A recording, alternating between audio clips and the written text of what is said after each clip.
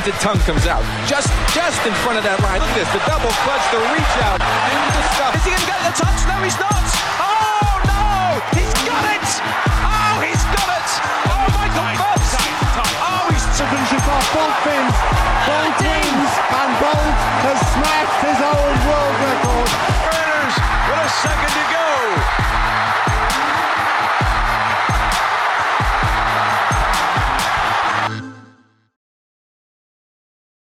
What's up, Raider Church? How we doing tonight? Man, it is fall, means fall clothes. Done with that heat. Of course, it's Texas, it's Lubbock. It could be 100 degrees this week, who knows? But, man, it's fall, feeling it great. Great to be here tonight. Hey, want to do a quick plug for Parents' Night this Friday. As Parker said, we're going to be meeting this Friday. Whether your family's going to be here in town or not, want to invite you to come and join us. We're going to be talking about the return of Jesus and the responses that we all have when we think about the return of Jesus. Maybe some of us don't care, and maybe why we should care. We're going to talk about why some of us that might frighten us, and why maybe it should frighten us or it shouldn't frighten us. And then some of us are excited about the return of Jesus, and we'll talk about why we can really be excited. And so I want to invite you to come to Parents' Night. We're going to be talking about the return of Jesus and how we should respond and how we can feel in light of that. But tonight we're starting a brand new series called GOAT. Now let me ask you real quick, and you can just shout it out to me, okay? Who is the greatest basketball player of all time?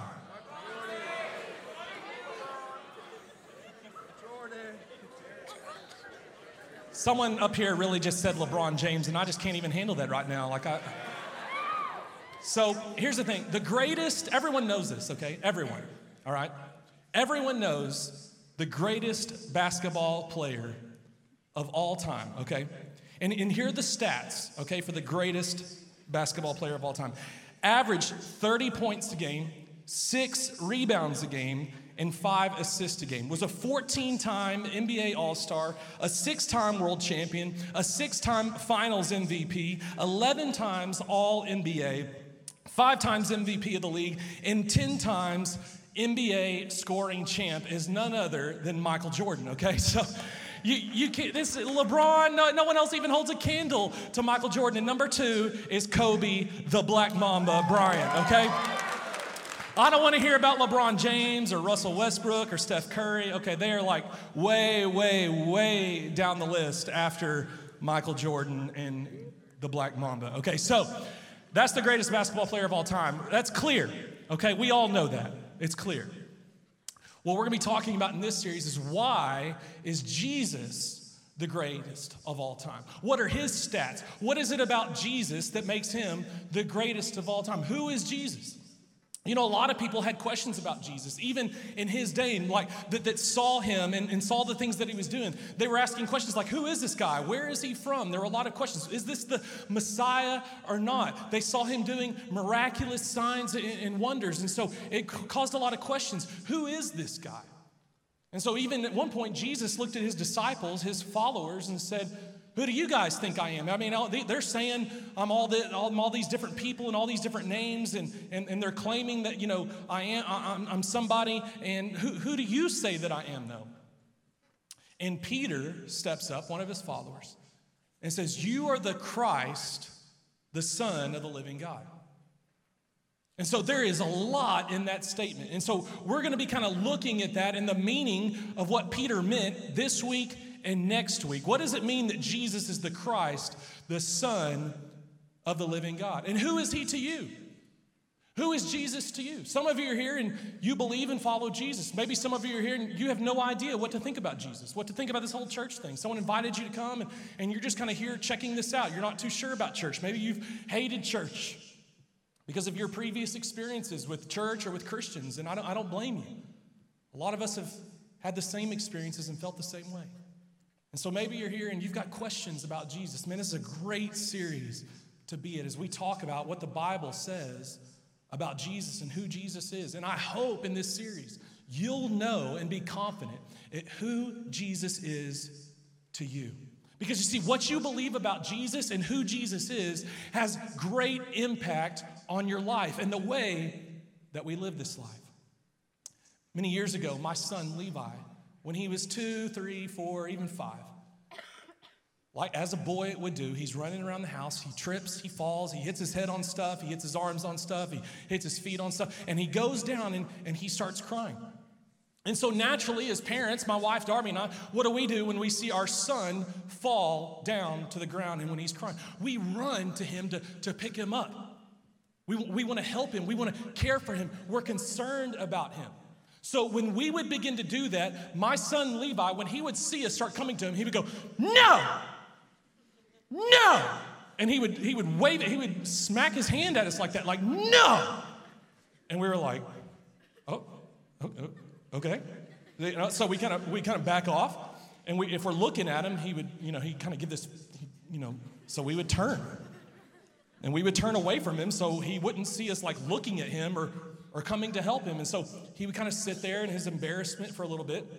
He would cry, but he did not want our help, and he made it clear. And so after he kind of got over his little tantrum, his little moment, we would get to hold him and help him. And every one of us tend to do the same thing in our relationship with God. When we mess up, when we fall, when we make a mistake, instead of coming to God for help, our tendency is to run from God. We do that in the same with our weaknesses. We don't want God's help. We do it with trials that we go through, with suffering that we go through. We'll run from God and from his help. We'll do that even in times of grief. We're grieving over the loss of someone or a relationship, and instead of running to God, sometimes even in our grief, we'll run from God. And the reason we do that, listen to me tonight, the reason we do that is because we misunderstand who Jesus is. We misunderstand what Jesus wants for us and the way that he sees us and our weaknesses and our failures and our times of grief. We misunderstand who Jesus is. And so that misunderstanding of who Jesus is and who he wants to be for us causes us to run from him rather than run to him. We do the same thing in our relationship with God that my son would do to Darby and I. And the reason we do it is because of shame, embarrassment. Just like Levi, he was embarrassed that he was hurt, that he tripped, that he fell. And so instead of asking for help, he wanted us to go away. He didn't want us near to him. He didn't want us close to him. And the same is true for us. The shame that comes with our mistakes will cause us to run from God. The embarrassment that comes from our weakness will cause us to run from God. Our justification of our sin that comes from shame, we feel shame, and so we have to do something with that shame. And so sometimes that will lead to justification, like where it's not that big of a deal or it's not really wrong. Shame leads us to justification. We don't want to deal with our sin and the way our sin or our mistakes or our failure makes us feel, and so sometimes we'll justify it and act like it's not a big deal or like there's nothing really wrong with it in the first place. So shame and embarrassment lead us to run from, to run from Jesus. And the very first people to experience shame were Adam and Eve. Adam and Eve in the garden had this perfect relationship with God. And God told them they could eat from any tree in the garden except this one tree. And they were tempted to sin and they ate of the tree. And the Bible says that immediately after they ate from the one tree that God told them not to eat from, immediately, right after their mistake, right after they screwed up, they experienced shame. And they realized, for the first time, they realized that they were naked. Now, I don't understand how that's possible, okay? If I'm a guy and I see for the very first time like a woman and she's naked and God brings her to me, whatever, I'm gonna be like, she's naked, okay? There's nothing to figure out there. So I've always wondered how it's possible that they didn't realize they were naked until this point. But anyways, the Bible says they eat of the tree, they experience shame, and all of a sudden they realize they're naked. And so what do? They go and find some leaves to cover themselves. And that's what we do oftentimes with our shame. We try to fix the situation ourselves. Well, have you ever seen the pictures of Adam and Eve in their leaves? Okay? They don't cover too much, all right? It wasn't that effective of a solution to their problem. Listen, we do the exact same thing. In our shame, we try to fix our own problems, and they're ineffective. And when we try to fix our own problems and we don't come to God, when we run from God like Adam and Eve did, it just leads to more pain and more consequences. So God comes down to the garden, and he's walking in the garden, and he calls out for Adam and Adam and Eve hide because of their shame. God finds them, and he asks them what's going on, and in their shame, what's the very next thing they do? They start blaming someone else. Instead of owning their sin, they blame the next person. Adam blames Eve. Eve blames the serpent. Instead of owning their sin, they just shift the blame. But here's what's amazing about this story in the very beginning. The very first experience with shame is that when God comes down, he provides a covering for them. He provides a solution to their shame. He does it for them. They couldn't do it on their own. He came and provided it for them. And listen, God wants to do the same thing for you. When you mess up, when you screw up, when you're weak, when you're struggling, when you're grieving, God wants to help you. He wants to provide a way out. And I want you to see how he's done that for you. If you got a Bible, you can turn to Hebrews chapter 2. Hebrews chapter 2 will be there, and then Hebrews chapter 4. If you don't have a Bible, if it's not in a translation you understand very well, we've got free Bibles, but you can also go on your phone to RaiderChurch.com, select sermon notes, and you can follow along with us. The verses and everything will be there for you. So Hebrews chapter 2, I want you to see why and how God provides this way out, this help for us in our time of need. Hebrews chapter 2, watch this. The writer of Hebrews, starting in verse 14, says this: because God's children are human beings made of flesh and blood, watch this, the Son, Jesus, also became what? Flesh and blood.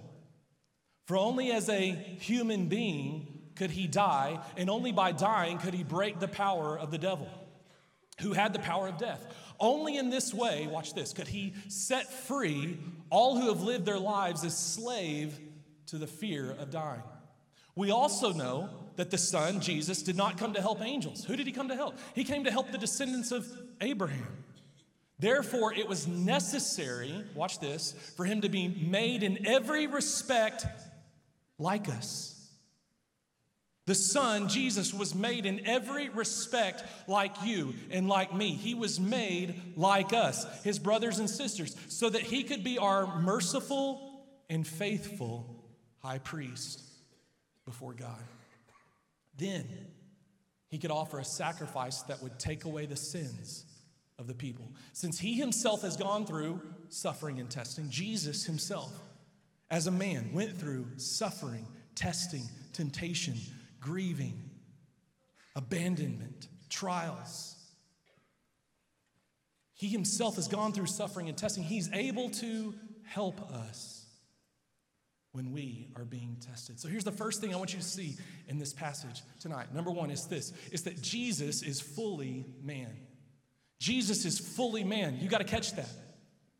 Because what you believe about Jesus and who he is impacts your life and the way that you live your life, and whether you go to Jesus when you mess up or whether you run from Jesus. The first thing you got to understand is that Jesus was fully man.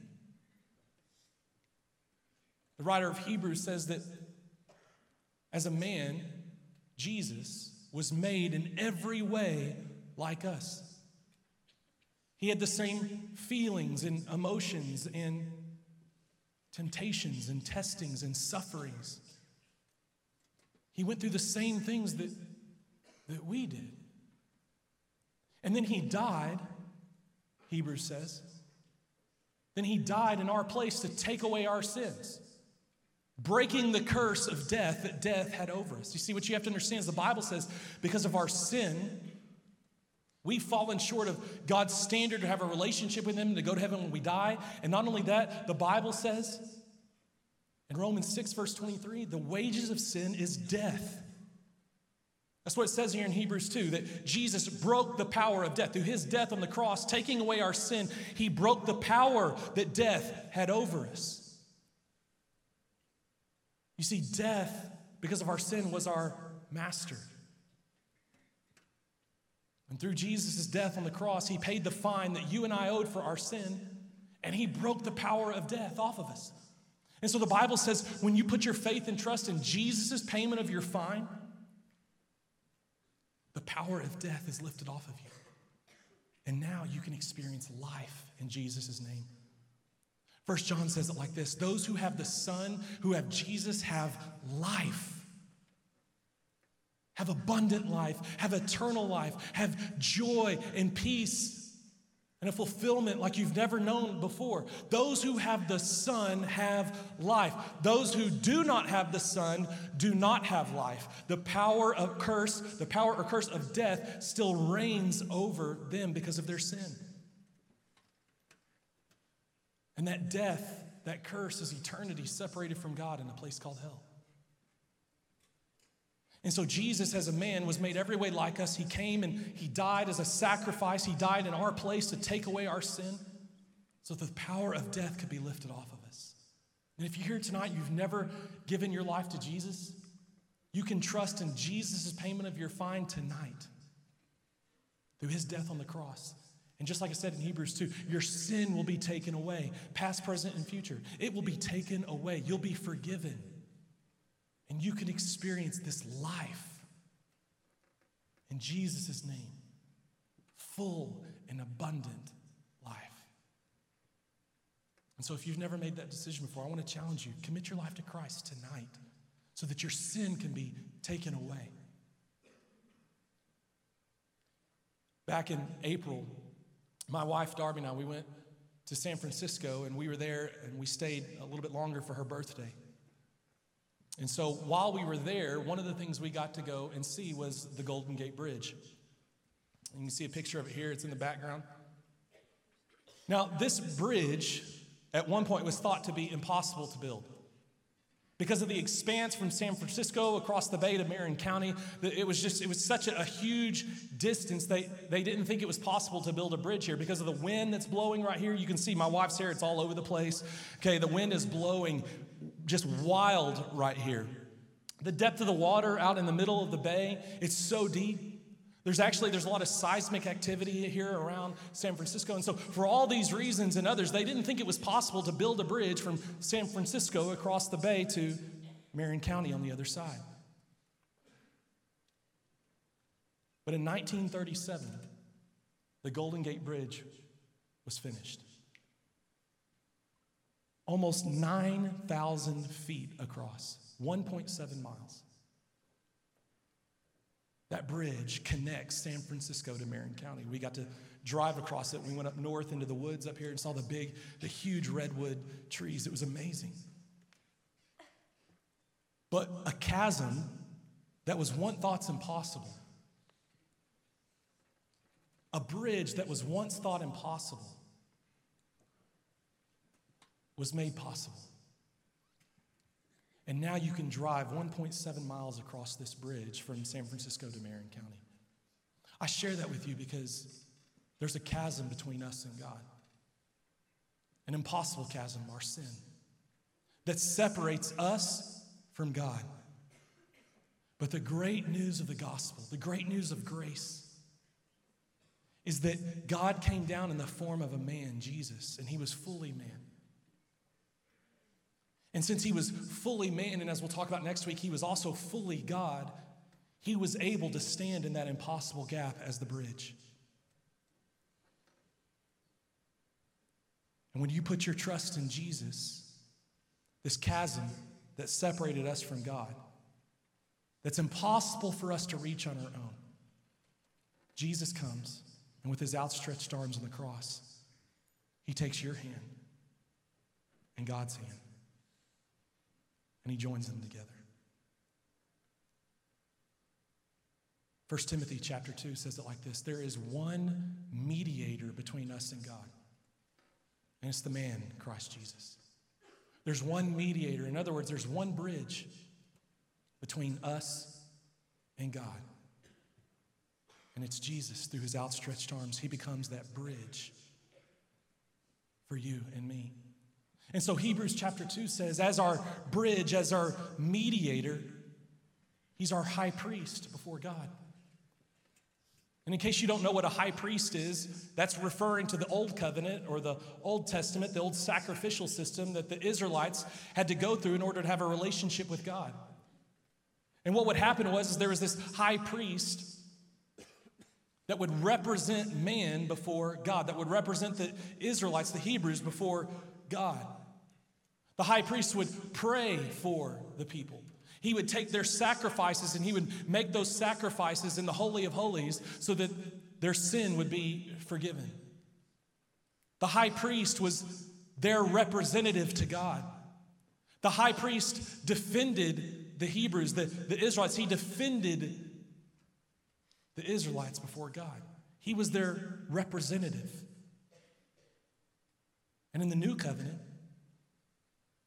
through Jesus, Hebrews says that Jesus is now our great high priest who stands in the gap, who prays for you, who intercedes for you, who represents you before God. In other words, watch this. This is the second thing you've got to understand. Jesus is for you. He's not against you. Jesus went through everything that we went through as a man. And he died. And the Bible says that when he died, he rose again 3 days later. And then he ascended to heaven about 40 days after that. And Ephesians 2 says that when he ascended to heaven, he went to the right hand of the Father, and he became our eternal high priest, where Jesus, watch this, he prays for you. He defends you. Like a lawyer, he's your advocate before God. Jesus isn't against you. He's not trying to hold you down. Jesus, as your high priest, is for you. He's your representative. He's your advocate. Jesus is for you. You know, just like a good father who's watching their child learn how to walk. When that child trips and stumbles, they don't walk over to their child and get in their face and yell at them and berate them. That's not what a father does. They're watching their child learn how to walk. And so when that child stumbles and is trying to walk and goes down, what does the father do? What does the mother do? They come down to pick them up, to help them up, to encourage them to do it again, to take another step. That's who Jesus is for. Jesus is for you. He's the perfect dad that when you trip and when you stumble, he's still for you. And he wants to help you up. And he wants to encourage you to take your next step. Watch this. Hebrews chapter 4 says this about Jesus. So then, since we have this great high priest that we just talked about, who's entered heaven, Jesus, the Son of God, watch what it says. Let us hold firmly to what we believe. We don't run from God. We don't run from Jesus. We don't run from other Christians or from the Bible. We don't run from those things. No, we can hold firmly to what we believe. This high priest of ours, watch this, understands our weaknesses. Jesus understands you, for he faced all the same testings we do, yet he did not sin. So, the writer of Hebrews says, so in light of all this, Jesus is fully man, Jesus is for you, Jesus is our high priest. So, watch this, let us come boldly to the throne of our gracious God. There we will receive mercy and we will find grace to help us when we need it most. You see how what you believe about Jesus and who he is can impact the way that you live and how you respond when you mess up? How you respond when you're weak? How you could respond when you're grieving? You've got a merciful and faithful high priest in Jesus who understands you. He understands your grief. You've been abandoned.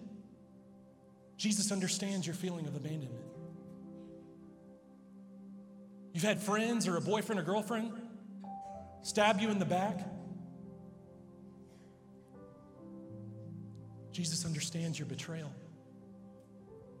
You've lost someone close to you. Jesus understands your grief. Are you stressed out right now? Are you anxious right now about something? Jesus understands your anxiety. The Bible says in the Garden of Gethsemane, Jesus was so overwhelmed at one point that he sweated drops of blood. Jesus understands your anxiety.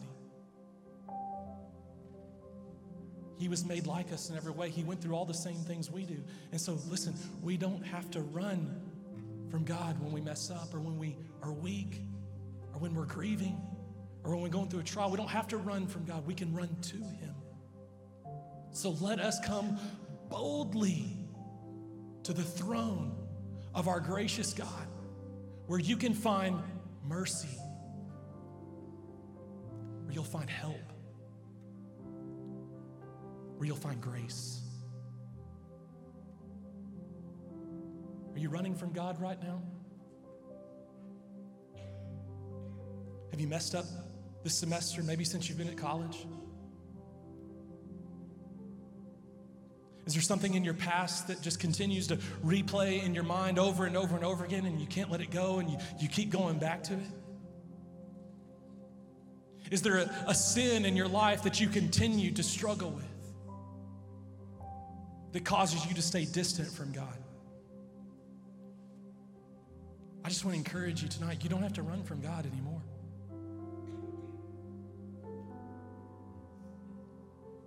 You've got a Savior who understands.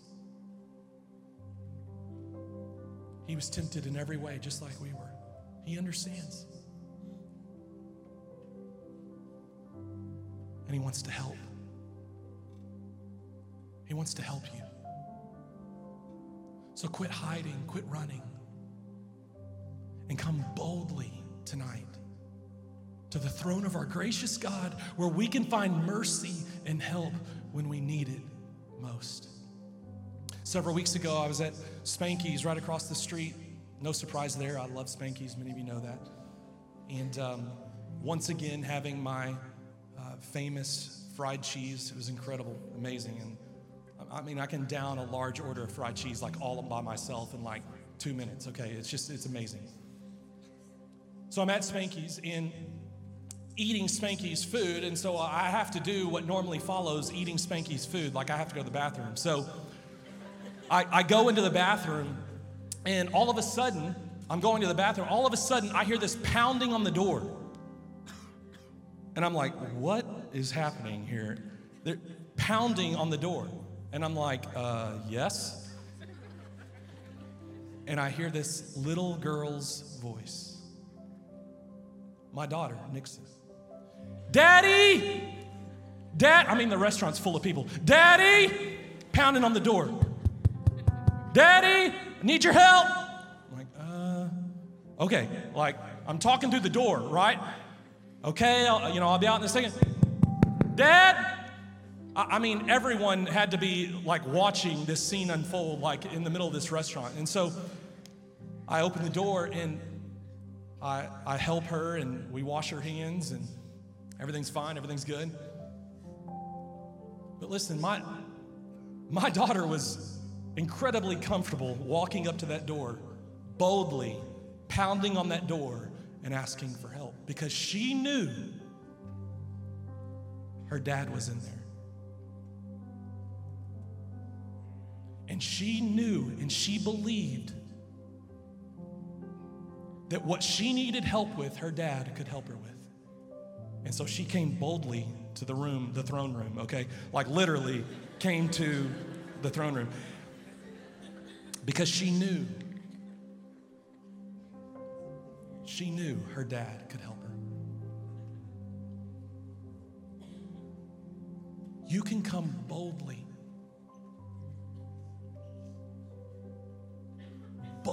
to God tonight and find help and mercy and grace because He's able to help you. And so here's the reason why Jesus is the GOAT, the greatest of all time. I'd write this down if I were you, because Jesus was fully man. He understands me and can help me. Because Jesus was fully man, He understands me and can help me.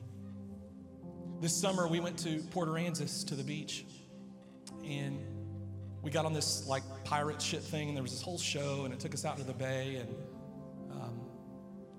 and while they're doing this show, they invite the kids to come down, and they do this kind of whole scene where they involve the kids, and they play pranks on them and do all kinds of stuff with them. And so I'm down there with my daughter, Nixon, and she's like, they've given her this mop thing, and they're mopping the floor of the ship, or whatever. And so I'm down there, I'm kind of trying to help her do it. And she tells me, she goes, "No, Daddy, go away." And I'm like, okay. And so I turn around and I walk up the stairs on this ship to leave her because she didn't want me anywhere near her, okay? But as I'm walking up the stairs, I hear her yell, "Daddy, where are you going?"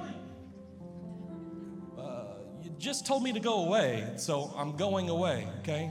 I mean, guys, surely you understand what I'm going through. I mean, girls are so confusing sometimes. And so they want you to go away, then they want you to come back, and So I go away, but I hear her yell, "Daddy, where are you going?" And I turn around, and this is the face I see.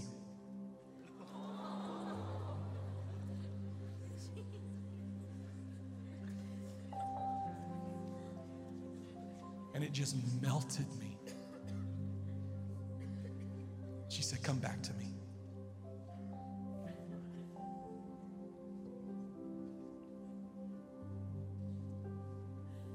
If you've been running from God, would you come back to Him tonight? Would you come back to your perfect Heavenly Father who wants to help you? He wants to help you out of that sin. He wants to help you out of that struggle, that grief, that weakness, whatever it is. He wants to help. And so tonight, I want to challenge you to do something if that's you. Maybe you've been running from God from one reason or another, whether it's because of you've messed up or you're feeling weak or you're going through a grieving time right now or you're anxious or whatever, and you have not come to God for help. Maybe because of shame or embarrassment or arrogance and pride. Tonight, would you come to the throne of grace to find help and mercy? And so tonight, if that's you, I just want to ask you to stand right where you're at, and I want to pray for you before we're done. So is that anybody in the room tonight? You'd say, "I need God's grace. I need His help to turn from something I'm struggling with, whether it's sin or a trial, suffering, abandonment, betrayal."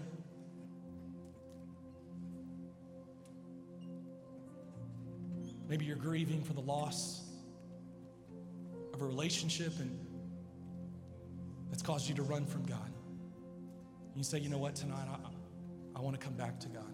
I need His help." So if that's you, you can continue to stand. And here's what I want to invite you to do is just put your hands out like this, and I'm going to pray for you. And you're just putting your hands out saying, "God, I need you. I need your help, and I'm receiving that tonight. I'm receiving your help. I'm receiving your mercy." God, I pray for every person standing right now just with their hands up that you would bring that help and mercy to them right now. They're saying, "God, I need you. Dad, I need you to come and help me, and I believe that you're able." And would you come in power right now, God, supernaturally? Would you stretch out your hand and heal and perform miraculous signs and wonders through the name of your servant, Jesus? Would you bring healing? Would you bring help, grace, and mercy right now in Jesus' name? Now, would you all stand up? We're going to worship God tonight. We come to the throne of grace boldly tonight through our Savior, through our high priest, Jesus, because Jesus is for you and he wants to help you. We're gonna have prayer teams all over the room tonight. They've got glow sticks on. They're here to pray with you. Something's going on in your life right now. You're struggling right now. You're grieving right now. You need a fresh touch from God tonight. You've been running from God. Let one of our prayer team members pray for you tonight as we worship God over these next few songs. One of the stories I love the most in the Bible is after Peter has denied Jesus and Jesus is risen from the dead. Peter and the other disciples are out on this fishing boat, and the Bible says it's 100 yards away from the shore, and Peter sees Jesus risen from the dead. But remember, Peter has denied Christ. He's messed up worse than he ever could have done before. And he sees Jesus, and you would think that Peter would run, he would hide, because he sees the one that he betrayed. But instead, the Bible says that Peter, 100 yards out, jumps out of the boat and runs. He runs through the water, and he comes to Jesus, and Jesus, as a perfect father, puts his arm around Peter, and instead of berating him, he says, "Peter, do you love me?"